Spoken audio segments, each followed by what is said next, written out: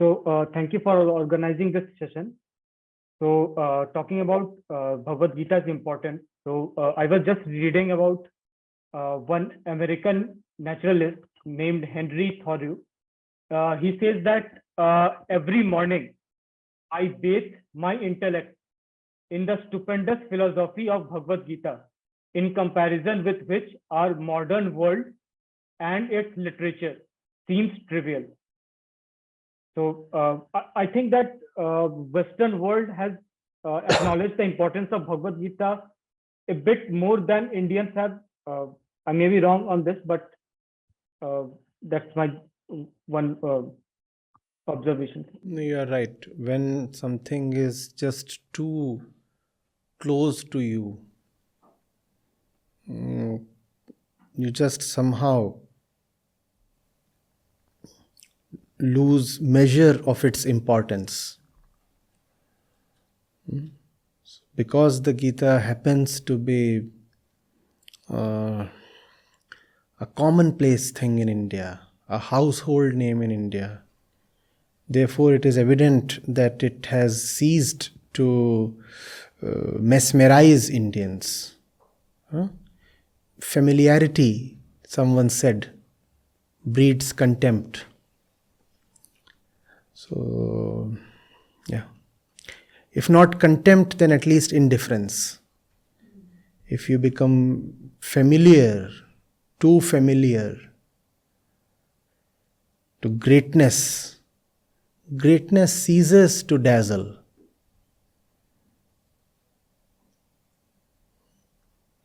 The West encounters the Gita with relatively fresh eyes. The West does not rush to worship the Gita. It says, wow, here we have a piece of text. Literature, let me look at it objectively, afresh. And when you look at Gita that way, that's when it reveals its riches to you. I've been lucky in that regard. I could play with the Gita because I was not introduced to the Gita in a traditional way. Nobody told me that you should go and take a bath before touching the Gita, or that you should sit or squat facing one particular direction if you're reading the Gita, or that you should not be lying in your bed while reading the Gita. I have done all of that. There have been nights when I have dozed off with the Gita lying on my chest. I have not read the Gita in any kind of structured or sequential way. I would just open the book randomly and allow the verses to captivate me.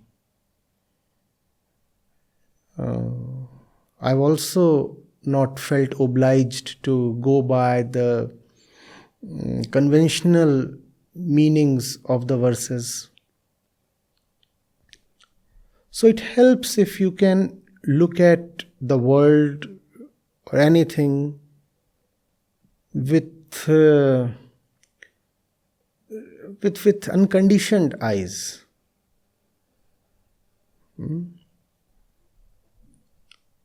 If you approach something with predetermined respect, you lose the thing.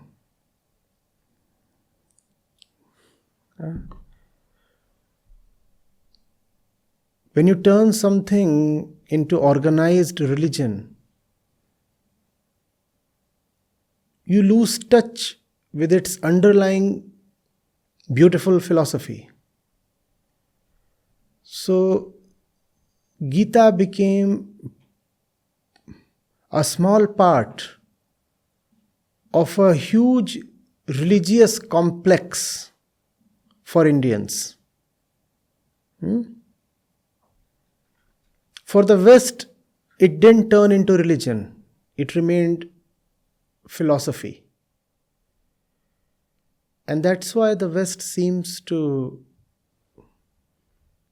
be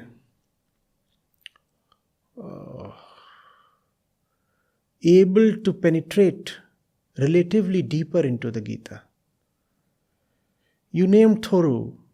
There are several other examples. And we have more examples coming up every decade. India, that does not quite seem to be happening. See, the Gita is not tradition.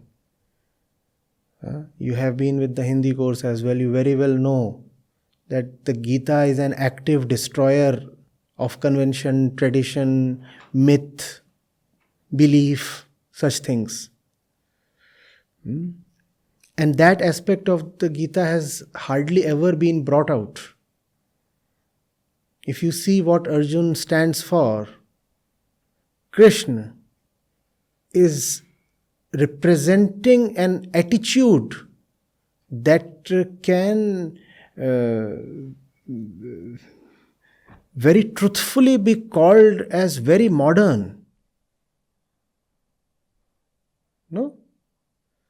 And because modernity first came to the West, therefore the West is naturally more likely to resonate more closely with the Gita.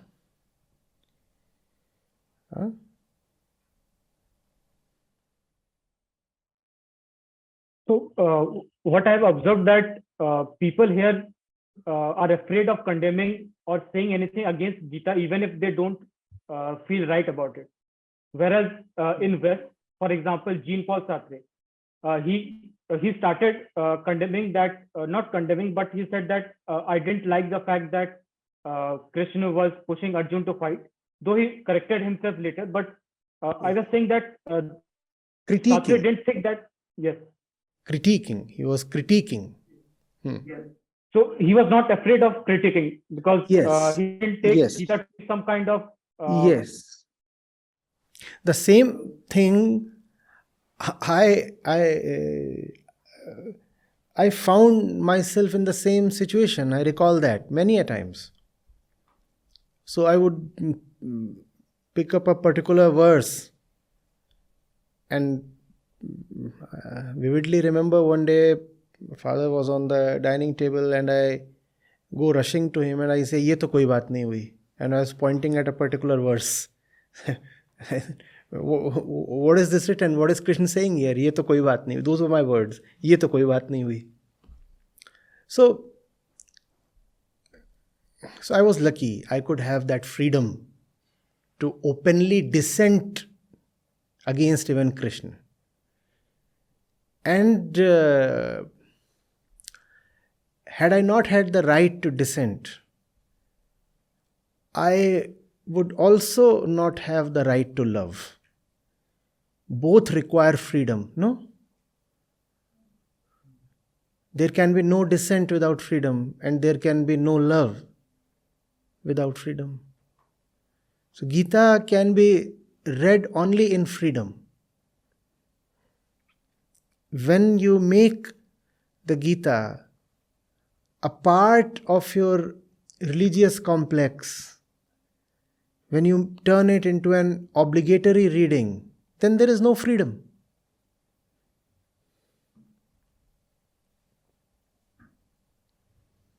So talking about that, from verse 1, I took 2 inferences about that. I would like to share it with you. Yes. So Dhritarashtra, the scripture starts with a blind man's question. I mean, that is rightfully a good thing because only a blind man should ask a question. A person who sees I mean, he won't have any requirement to ask anything, and hence there would be no need of a scripture. Second thing is, Dhritarashtra was blind, and it is seen that his sons were all behaving blindly. It seems as if in Ishavasya we say fullness gives rise to fullness. The reverse of that is happening. Blindness gives rise to blindness. Only a blind man can reproduce 100 kanfals. I mean 100 children. Kabir Sahib says, "Andha andhe tha liya." Yes. Then from verse 4, And I think, and if you want to extend the whole thing a bit, when the very genesis of the battle was in those words of Draupadi that pointed at the same thing. he said, "Andhe ka beta andha." She said, "Andhe ka beta andha." Cut. That's what exactly you are saying. Yes. So you take all of that together, and it's all quite full of symbolism and significance. So in verse 4, actually, when you see two parties fighting, suppose two parties are fighting, generally you will find that one party is, condemning the other, bad things about others. But here we see a strange thing. Duryodhan is instead praising Pandavas. That is a strange discrepancy which I found. Because these are not two parties fighting each other. This is one party fighting the truth. Duryodhan wouldn't have been found in that kind of trembling condition were he facing the Pandavas sans Krishna. It is the presence of Krishna on that side that is making Duryodhan go so unhinged. The words are utterly loose. So I remember that even in chemical equations, even in science, we said that there are two chemicals, but there is the requirement of a catalyst. Catalyst here is Sri Krishna. Catalyst is not an active participant in the battle, in the reaction, but catalyst is something whose presence is mandatory for the reaction to happen. So Sri Krishna is something like a catalyst, I feel. You could say that. You could even say that Krishna is the very laboratory within which the reaction is taking place. A catalyst is just an enabler. Krishna here is more than an enabler. He is the very foundation on which all this is happening. But that's another level of description. What you have said is just all right. And final thing, so if I ask you, or if I may ask you, can you name one person, one fighter who is the biggest fighter in Pandavas? Who will that be? Fighter in what sense? Skill, experience, what sense?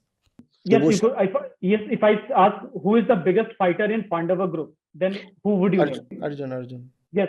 Now everybody will say like that. But if you look at verse number 4, Duryodhan takes the first name of Bhim, not Arjun. Duryodhan takes the first name of Bhim, but not Arjun. That's because Bhim was leading the army from that side. Okay. Bhim is Bhishma's counterpart from the Pandav side. Okay. So that's the reason. So what I thought is maybe because you need somebody like Bhim who can easily be bondaged in a woman's in wife's promise. You could say that, or you could say that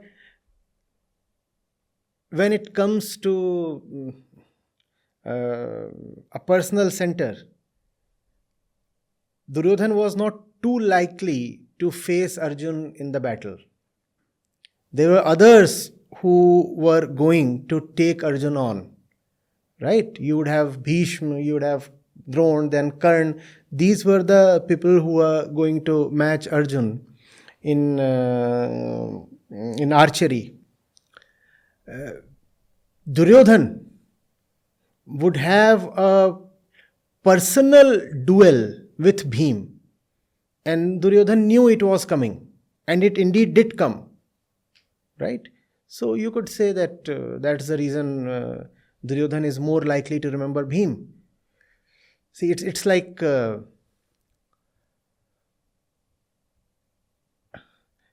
if you are an opening batsman. When you look at the 11 players on the other side, you are most likely to look first at their opening bowler, because he's the one you are going to face and dread, right? As an opening batsman, why would I think too much about, let's say their spinner? Opening batsmen hardly get to face spinners.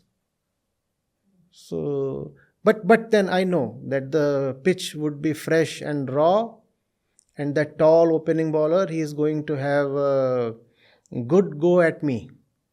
So if I am to talk of one face as representing the opposing team, I would name their opening bowler. So that kind of a thing. But here, even that is probably not applicable. It's just that Bhim is leading the side. Yes, even Vedanta also says that we look at our counterpart in the world. We always find out from the entire view, we always find which is my dual counterpart. That's the nature of the ego. Yes. Yes, that is being explained. Okay. Thank you so much. Thank you.